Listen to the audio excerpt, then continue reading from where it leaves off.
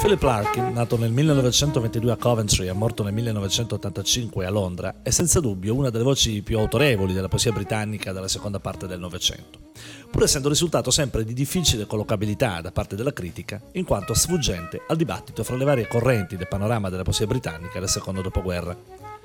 Generalmente è stato accostato all'ambiente del collettivo chiamato comunemente Movement e che annovera altri autori importanti della poesia inglese dell'epoca, basti citare Kingsley Amis, Donald Davie, Robert Conquest.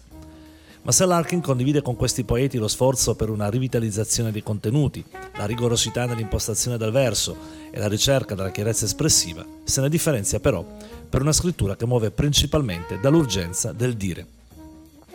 Del resto, la sua personalità schiva non è mai stata incline ai coinvolgimenti degli entusiasmi collettivi.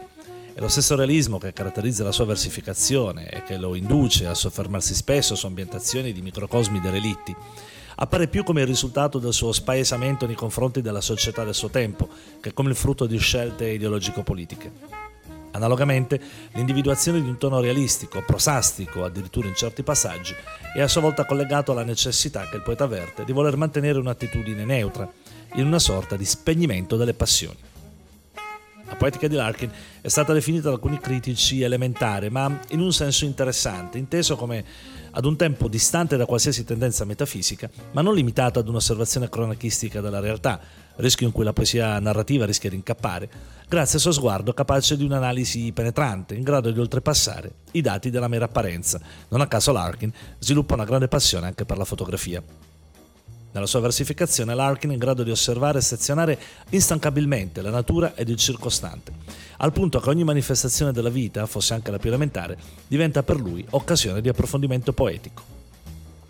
Formatosi inizialmente alla musica grazie al suo amore per il jazz, che pratica suonando batteria e sax, comincia a comporre poesie ed opere di narrativa fin dall'età adolescenziale, assumendo in particolare come riferimento per la poesia Eliot ed Auden, e nel 1946 compaiono le sue prime pubblicazioni, tanto di narrativa, le novelle Trouble at Willow Gables e Michael Must Terms at St. Bride's, quanto poetiche con la raccolta The North Ship.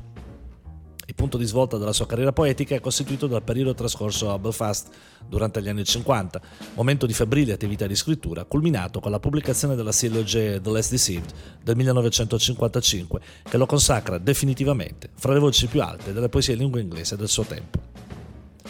Dopo la raccolta High Windows, apparsa nel 1974 e fino alla sua morte, Larkin continua a comporre solo singole poesie, apparse in alcune fra le più prestigiose riviste letterarie, come il Times Literary Supplement. La sua idea della costruzione poetica, che potremmo definire piana, non deve trarre in inganno dal punto di vista del lavoro stilistico, poiché, come spesso accade nell'arte, l'apparente semplicità è frutto di un lavoro certosino di affinamento espressivo, che nel caso di Larkin si è estrinsecato nella ricerca di vari modelli stilistici, fino a giungere, almeno a partire da The Less Deceived, al modello colloquiale, discorsivo, sulla scorta dell'influenza esercitata su di lui da una figura come quella di Thomas Hardy, uno dei poeti più originali dell'Ottocento inglese, caratterizzato da una spiccata propensione alla sperimentazione di nuovi modelli linguistici e stilistici.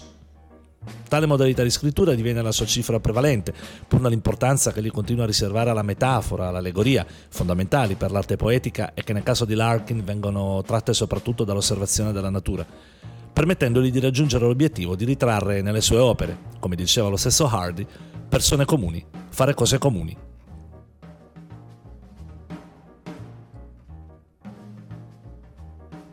Lontano da qui, al di là delle insegne luminose, ci sono spazi più oscuri. Lassù, piccoli nidi brumosi di stelle, sembra ondeggino in aria.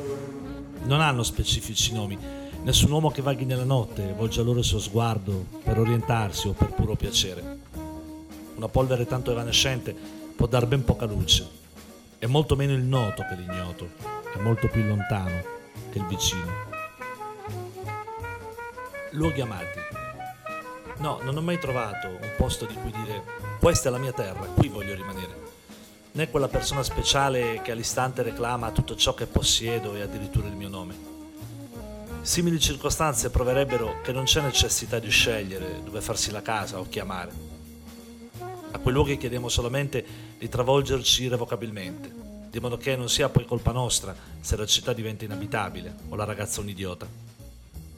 Eppure, non avendoli trovati, si è costretti ad agire, non di meno, come se ciò a cui ci siamo adattati ci avesse di fatto legati.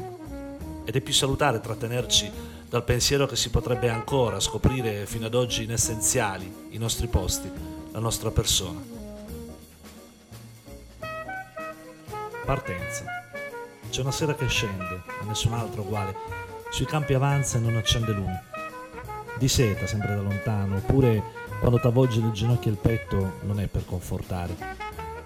L'albero che saldava terra e cielo, dove è fuggito? Qui, sotto le dita, cosa c'è che non posso sentire? Qual è il peso che grava sulle mie mani?